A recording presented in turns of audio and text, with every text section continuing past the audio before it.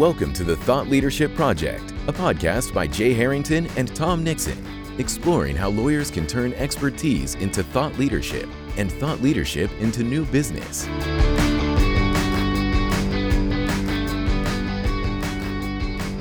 Jay, another week of quarantine. I trust you're keeping yourself busy. I can tell from afar that you are. Yeah, I just spent the morning trying to figure out how to divide fractions with one of my daughters, and so if I seem a little mentally slow this afternoon, it's for that reason. Yeah, new math, Common Core, all that stuff. Yeah. Yeah, I meant staying busy with work, however. So. Well, that's the hardest work I'm doing these days, honestly. Right. So, yeah. But yeah, work is busy. Various different projects and clients are definitely, I think, really digging in and trying to pivot in some cases, or just double down on, digital marketing in general, content marketing, thought leadership. So, in that sense, we're kind of, I think, busy with a lot of those projects. Yeah. Have you heard, like I have from a lot of people, just anecdotally, that they feel like they're busier now than they ever were because they have to dial into all of these Zoom meetings, and it's an interesting dynamic right now. Are you hearing the same thing? Yeah, for sure. I mean, I think, the idea that people have more time to pursue things like, whatever, learning macrame or whatever the heck, whatever new hobby that you're pursuing that supposedly you have time for is a bit of a myth, but maybe there's those people out there. I don't know. Certainly not those who are trying to homeschool at the same time. Yeah. Well, I think we have a good guest on today that will be able to share some data with us in terms of how at least attorneys are spending their time. So we're pleased to welcome back. First time we've had a return guest, Jay. So we're pleased to welcome back Adrian Larson. Most of our listenership, I'm sure, is very familiar with Adrian. He's the co-founder and VP of Strategic Development at JD Supra. And he dates himself a little bit by staking claim to the fact that he's been in digital media and audience building since the early days of the web, which goes back to the mid-90s. When, Adrian, you were, I believe, the 18th employee at Yahoo, and you were building and managing the first team of writers and editors at Yahoo. Is that correct? Oh, yes, I was early at Yahoo. I was 28, not 18, but Okay, but your age... Yeah, age-wise, you must have only been 6 then, if we're going back to the 90s. I got to say, I'm kind of confused, though. I thought I was on this podcast to talk about how to make sourdough bread in quarantine. Well, if you got a line on some yeast, I think you're a very popular man. Got the line on the yeast. 7 years old. Good. Well, welcome to the year 2020. So fast forward 30 years from the 90s almost. And I'm curious what you're seeing. You sort of have an insider's look at data and how people are spending their time, at least relative to content consumption. So maybe we could start just by reintroducing those who may not be as familiar as they should be with JD Supra, what your platform is, and maybe talk a little bit about what you're seeing in the data. Sure. And thanks again for having me back. Love the podcast, love these conversations. Besides being a return guest, I'm an avid listener, and I think you guys do an amazing job with these conversations, so thank you for that. JD Supra, as many people know, is a platform upon which law firms and other professional services organizations, they rely on us for audience. So their content is published on our platform, and we distribute it out to subscribers in all different kinds of channels. And so they come to us for readership, and we are sort of a busy hub around the sort of information that law firms and lawyers are producing, the thought leadership that they're producing. And it's really at scale. So it's like a huge number of the Am Law and firms of all sizes are publishing content on our site. So our view is a very big picture view on the marketplace around thought leadership and need to know information, and who's producing what and who's consuming what. So from an offering point of view, it's a mixture of visibility for law firms and all of the value that comes from that. And then on top of that, the trends and insights that come from looking at the data that is produced from that readership. It's sort of a twofold offering in that regard. Lately, starting in late February, but March and April, and now certainly May, relative to what you're asking me about, it has been extraordinary in these times to see what happens. there's been a massive increase of content produced by law firms around this current crisis and the various aspects of how to deal with it. And there's been just an exponential growth of readership. And I think that everybody is sort of feeling that. And we've just had a massive spike of what was already very healthy readership. And I would use words like insane. It's insane out there. But one of the things that it does, and we were sort of talking about this, is that it, for me at least, has proven the absolutely essential role of lawyer and law firm as thought leader in a time of need, in a time in which sense needs to be made of chaos. And there's been a conversation about that for 15 years at this point. And typically the conversation has been around the various many ways in which value can be extracted from a lawyer being a thought leader. That's happening at scale very, very quickly right now across the board. And so it's really quite something. The last thing I would say, just very big picture, is that we've seen over the years the way in which law firms help guide strategic thinking and lawyers for all kinds of C-suite roles, HR managers, compliance officers, CFOs, everything from M&A to privacy to patent work and the rest. One of the things that I've seen that just on a very personal level is very striking about this time is that they're also making sense of issues that on a human level are quite tragic, like grandparents trying to understand child custody issues when they've got the custody of a grandkid because the parents are at risk, but want their kid back, and what kind of rights they have during custody, during a quarantine, to small business owners being absolutely distraught about having to end the employment of a handful of employees who have to feed their families. And so there's this whole added aspect of very human tragedy to what's happening right now, and it's big.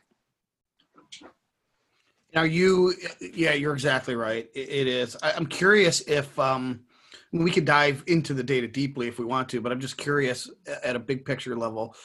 Obviously, eyeballs, readership is up. Are you also finding like time on site or time on a given article is up as well? Are people spending more time than they were pre-February, or is there nothing to see there? I would say that time is up on every score, and by that measure, yes, certainly. But I think that the measure that matters to people who are trying to make sense of this, well, not, that measure matters, but one that matters to me that I've spent a lot of time looking at is, so in conversations with people who are trying to make sense of thought leadership, I think that oftentimes it's sort of like, well, why should I do it? What value will I see? And I think that part of what has over the years made that a very interesting conversation is that the value, there's a sort of a portfolio of ROI. There is just plain old credentialing and visibility amongst target readers in specific companies and industries. There's the home run of getting new work. There is the ability to build a network of followers who suddenly become aware of what it is that you're good at, who become the kinds of people that you should be networking and connecting with and continuing conversations. There are clients who are reinforced that they've made a smart decision working with you because you say smart things. There is the media visibility, which is multifold. Sometimes it just means a reporter linking to something you've already written because they've used it as background. The other times is a reporter reaching out and saying, you wrote that, it was super interesting, can I use it? Or the editor of an association periodical saying, this is really good, our members would love it, can we reprint it and credit you? I could go on for 20 minutes listing all of the multifold ways in which writing thought leadership has been of value to law firms over the last 12 to 15 years. One metric that matters right now is seeing that value in the virtuous circle of content marketing, coming up with an idea, writing it, publishing it, getting it out there, and benefiting from it is just happening at scale rapidly. I would say that right now the biggest thing is seeing the reason for being a thought leader prove itself very quickly all the time. Adrian, I think that, if for the lawyers out there and law firms that are listening and they see the value, they understand that there's more, consumer demand for good content right now. that obviously means that there are more eyeballs, more ears that are potentially valuable in terms of getting your content in front of them. But one of the challenges is, I imagine, I mean, one of the unique aspects of this moment in time is the fact that there is so much content being created, and it's also very concentrated among the same issues, right? I mean, every law firm in the country has written something about the Paycheck Protection Program, so people are writing about the same topics. And while there's more demand for that content, it maybe perhaps is more difficult to stand out in some respects. So there is a lot of noise out there, and those who are going to succeed are going to be producing content with a greater degree of signal to noise ratio. And so what are some thoughts you have in terms of, from an individual lawyer's perspective, an individual content creator's perspective, how to go about creating high quality content that is going to get noticed and is going to generate some of that ROI? That's a really good question. And it's sort of like the essential question of the day. And there's so many different answers to it. We've published for our clients a handful of guidance around this issue. And we sort of framed it very much in the positive. I was asked previously, what are law firms not doing well? And the answer, what they're doing well and not doing well, is sort of all tied together. Those who are doing what I'm about to describe, those who are succeeding are doing this well, and those who are not are just sort of I can give you an example of other things that they're doing, but there's a handful of things really quickly. I would say that these are old, tried and true messages, but are especially pertinent today.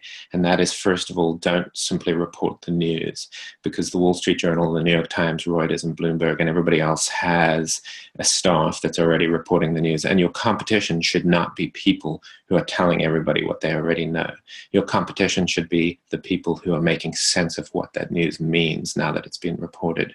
So it's a tricky thing, because you can sort of completely understand the inclination, which is to have a digital record to show that your law firm and your practice group and you paid attention during the news. So you want everybody to be aware of the fact that that a bill just passed or what have you.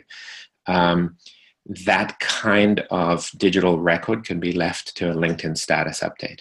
Bill just passed, analysis coming, is much better than a 300-word press release that somebody on your team has to then turn into HTML and post and then send to a service that pushes it out.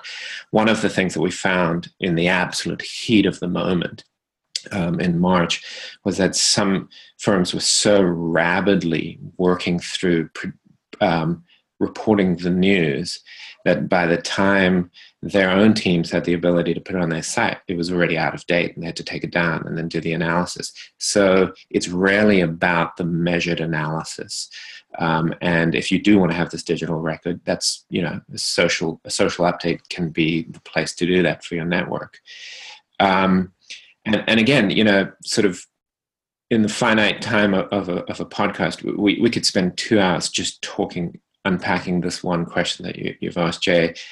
I'll give one example. There is a particular kind of law firm publication whose role I understand, but that I sort of editorially disagree with, which is the encyclopedia, where a practice group, a team of lawyers, or maybe one lawyer, is making sense of a law in an encyclopedic way, in which ultimately what they produce is a wall of text, where if you want to understand what it means for you, you have to make your way through it and find the section that says, and so for the insurance industry, this means this. Or you make your way 3 pages down and you say, and for the real estate business, it means this. Or if you're a person who has a business in California of less than 50 employees, you have to find the place where that exists. And that is a form of writing that doesn't accommodate the habits of readers online especially, who don't have the time for that, especially right now.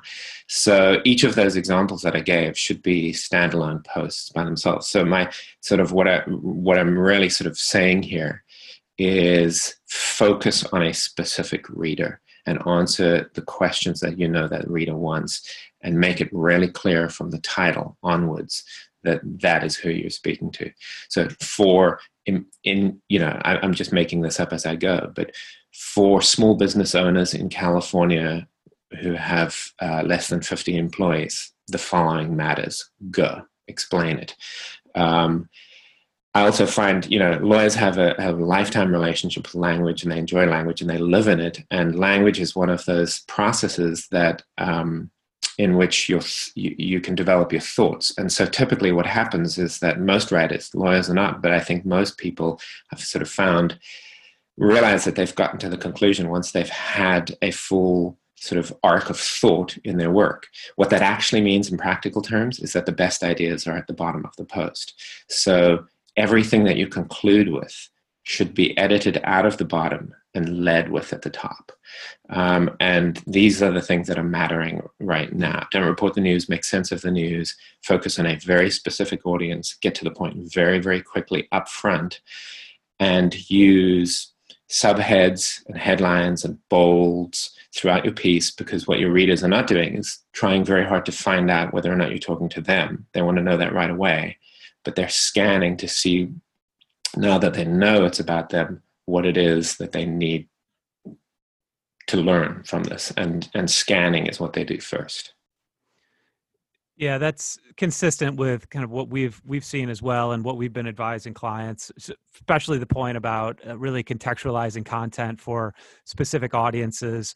To your point, there's plenty of information out there about, there's exhaustive summaries of the CARES Act, but to the extent you have a law firm with an agricultural practice, being able to pull out those provisions of it and tailoring that content regarding the CARES Act and the various stimulus programs for that audience specifically is going to make that content stand out. Adrian, one last question on this point, and then I'll let Tom go from here. But what about, and you touched on this, but what about headlines? I know maybe you don't have any hard data on this, but do you have any sense of what are and this obviously relates to the issue of sort of narrow focus to content, but any suggestions or thoughts or observations around writing good headlines for content right now? Yeah, I would say that they're everything. And I would say that the big picture advice that I would give is to imagine yourself as a reader online and write to the habits that you're aware of in yourself. And typically, I think that that's twofold. We use mobile devices in our streams to get updated on what's happening headline-based. And then we set aside that which we care about most when we're in front of a laptop or a desktop to actually go big and deep and read into. And as a consequence, headlines make all the difference in the world. They're either going to be passed over because they tell you nothing, or they're not. And I have sort of a world of examples, and I think that we have to sort of look at this deeper once we're on the other side of it, and spend more time being more sort of studious about it. But I'll give you an example from about 7 years ago, a change to the American patent system. Firms were writing, it was a sort of a fundamental change, the first to invent, first to file change. And some firms were writing headlines that would say things like the American patent system, or others would say things like a change to the American patent system. And this one firm wrote, here are 10 reasons why you need to file your patent before March 13th of this year. And obviously that firm's piece of content in a 3-week period got 30,000 unique views for that piece of content, because it called out who needed to read it and why. And it's sort of just a fundamental given, looking at the data at this point, that your titles should earn readership. You should not expect anybody to read you because of who you are. They will read you because you've earned it. You've earned that click. You have to say, this is who I'm writing this for, and this is why you should stop what you're doing and click. Adrian, and then I lied. I have one more follow-up, and then I'll go to Tom. But what? Yeah, sorry, Tom. I know, dominating here. Yeah. So, Adrian, I think many people were first possibly exposed to JD Supra as a platform for written content, and I know it's probably still the bulk of the content that you publish on behalf of your clients and customers. But what about the role of multimedia content right now? What are you seeing in terms of, performance and return on investment from things like video and podcasting, which you now have a great deal of on your site? It's great. It's huge. And I would say that every law firm right now, especially, should have a podcast. And I think that it should be a top-line summary for a very specific group of people: compliance officers, the C-suite, the legal teams of large corporations, entrepreneurs, HR managers, whatever your focus happens to be, and it can be anything, a top-line assessment of developments of the week and why they matter, very, very quick, and a quick hit. I've talked about this before, but the thing is that multimedia doesn't replace text. To this whole point about signal and noise, another way of framing it is that readers go online to find out what they need to know and qualify that which they're looking at and decide whether or not it's for them. And multimedia helps to qualify that readership. So we looked at some early examples when we first started hosting video on the site. People who look at a very, very short video about a legal topic and decide that it matters to them, then click on links and read something, spend more time reading the text than those who simply start reading the text. Because those who simply start reading the text don't really know until they've read whether it's for them or not. Those who've watched the video or listened to a short podcast have qualified that this matters to them, and they are now doing a deep dive. So multimedia is definitely not an either or, and I think it's an essential element. I also think, maybe it's just so obvious that nobody's talking about this, but if you look at the wide spectrum of marketing, visibility, credentialing, expertise, proving, and all of the rest that's been available to all of us for the last many, many years, including one of the most vital for lawyers, which is speaking at a conference. Those days are significantly curtailed right now. This is the last safe frontier, and it's almost ironic that in a landscape in which viruses have been a fear, that a real virus has made it clear that this is the safe environment in which to operate. Thought leadership is everything, and people buy and like to work with people that they know, and to be able to hear someone's voice rise above the page of text is a good thing in a relationship-based business. Hearing audio, seeing video, and legal matters are complex, so they require text. They require lots and lots of text, but audio certainly helps make sense for somebody whether or not that text is for them.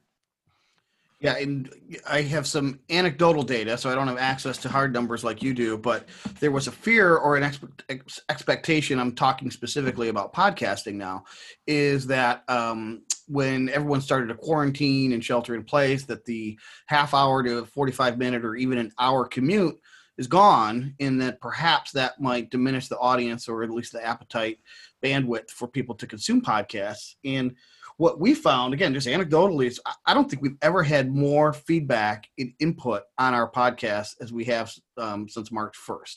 So we're seeing, maybe a greater audience. Maybe people aren't commuting, but they're taking extended walks, in the park or whatever. They're committing to a new workout regimen and they need something to listen to. So that's what we're hearing, which kind of goes back to something that you said even before we got quote unquote on air, in terms of the consumption of podcasting being on the increase and maybe being sort of an entryway into written content. But you also made a great point about how podcasting differentiates from video with respect to barrier to entry. And it's easier, as you just suggested, to maybe hop on a podcast and record that than it might be to shoot a video. Share with the listeners what you were describing earlier, Adrian, if you would. Sure. Well, in the many conversations that we've had over the years with marketing and BD teams and lawyers wanting to do video, one of the things that becomes very apparent very quickly is that in this risk-averse, very professional service-oriented marketplace, and again, this is a very reasonable consideration, if they want to do video, most law firms and lawyers, with a few exceptions, wouldn't just record themselves on an iPhone, despite the fact that that is the kind of thing that the world expects at this point and would find perfectly reasonable. So that immediately means that there ought to be some kind of studio. And there is absolutely a role for video, and there's lots of good people out there producing it and offering that service for firms, and it does a great service. But it is an expenditure that audio is not. I mean, right now is the age in which everybody's talking about Zoom.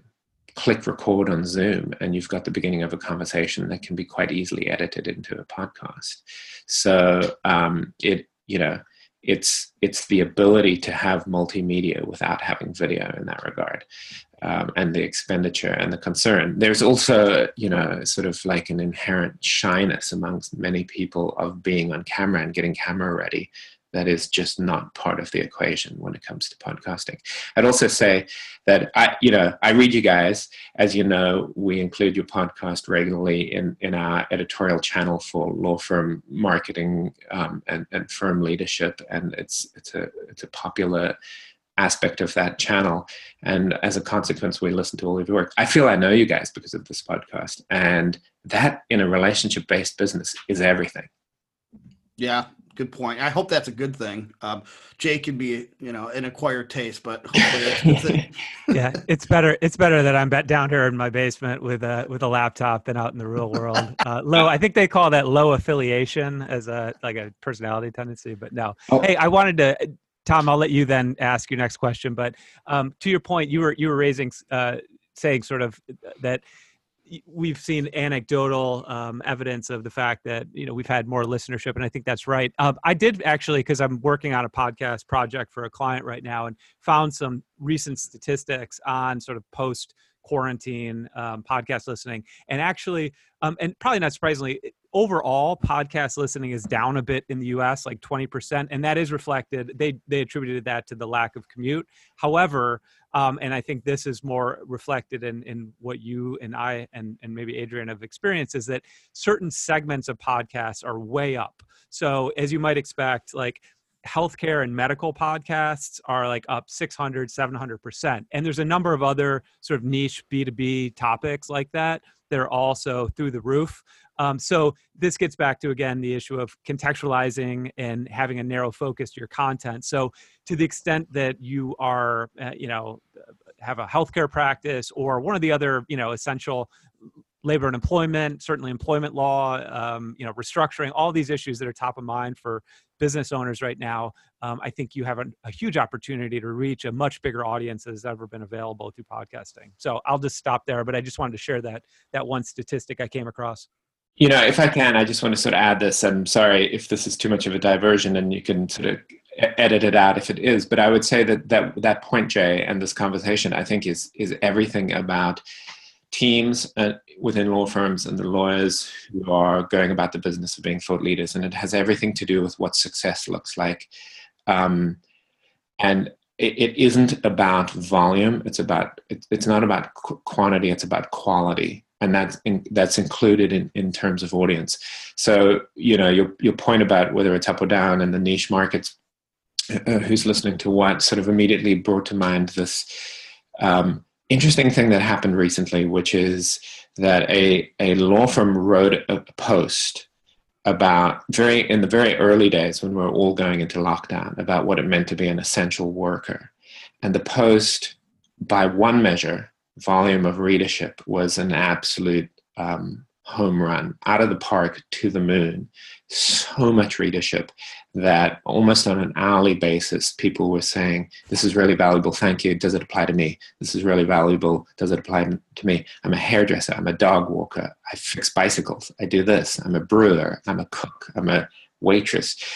And to the point of reaching such a large audience that in conversation with the law firm, we decided to actually delist, unpublish the post. Because in thought leadership of this kind, where you're offering a professional service, it needs to strategically make a connection with the people who can help you grow your business, not the entire world. So this conversation pertains to not only that post, but also this idea of video and multimedia. So you sort of, for example, hear about the fact that YouTube is massive with a huge readership. We should have videos to be on YouTube. That's not the reason to be on YouTube, because first of all, YouTube is a mile wide and an inch deep. It has a huge readership, but it also has an equally huge amount of content. So no law firm is going to get a huge amount of reach there. But it's really about who you reach, not the numbers of people that you reach. And it became a burden for this law firm to respond to all of these people and explain what an essential worker was, because none of them strategically added any value to the work that that firm was doing. And they're not cold and calculating and mercenary. They're just practical about how to use their time. And I'll end this by saying that in the early days, I met a client who was new on JD Super and in a very specific insurance practice. And I was new to the game. And when I met her, I said, well, thank you for being with us. And, I'm going to get you a really big readership now. And her response was, honey, I don't need a big readership. I just want the right readership. And it was an eye-opening moment for me, because that's exactly right.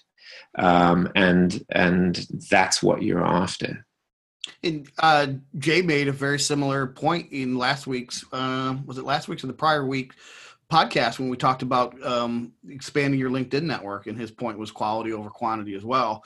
Yeah. And I think that's a good segue into the last, bit of our conversation, a couple, 2-3 minutes we have left. We wanted to talk about goal setting. So you just shared with us a really interesting cautionary tale. And earlier on in the podcast today, you referenced home run scenarios and all of the other singles and doubles and triples that also lead to score. And I wanted to just pick your brain. What we're advising all of our clients right now is to take this moment and to reassess all strategy. And thought leadership, content marketing requires that you start with strategy. It's always been, what I've advocated for. I think a lot of times people get into it just to check off a box, or they feel like the process of doing something is the end. And really, that's not the end, as the cautionary tale illustrates. The end is to connect in a meaningful way with a very specific person to affect some very specific outcome. So I'm curious, I quote you a lot, Adrian, even though you don't hear it. I quote you, the very first story you told about the praise singer, and I reference you, don't worry. I quote you a lot about signal to noise, but I'm hoping you're going to give us some thoughts now on thought leadership strategy that I can quote. So what have you observed, and what would you advise law firm legal marketers and attorneys in terms of reassessing their strategy and how they might reset it going forward? The pressure's on. You realize that all of my quotable material is about 10 years old, and everybody's heard it so often that in 5 years from now, you're going to roll your eyes, because I'm going to be on stage saying, oh God, I've heard this. We asked a handful of CMOs with whom we work to each offer a paragraph and say, this is what I would tell my team as a skill or a discipline that they ought to really sort of hone for the moment in preparation for when a new version of normal returns, and when it's going to be essential for everybody to have this particular skill. And it was a very broad question, and I got a broad list of interesting answers, but sort of running through all of them was this point that I think was made it was made by everybody, but said really well by Jill Weber, a CMO, a leader in the law firm legal marketing space, which sort of said that the voice of the client has always mattered, but especially matters now. And that's certainly going to be true tomorrow. And I think one of the things that you guys embody in all of the advice that you give, and I think is absolutely right, is that this is really not about these random acts of content in which you're just firing off a huge amount of content, or if you're not producing a lot, little pieces of content into the dark and seeing where they stick. But, you've had me back. I really appreciate it. The first conversation that we had was really about something that was a trajectory before everything changed here, which is the role of data in all of this. And I think that what I expect to see going forward is a rise again of the role of data in that regard.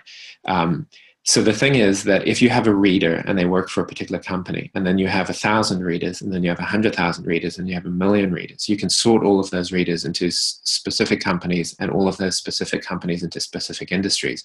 And when you have a measure of what it is that really interests them, you have the beginning of understanding trends, and that is the voice of the client. And this is what people are going to rely on.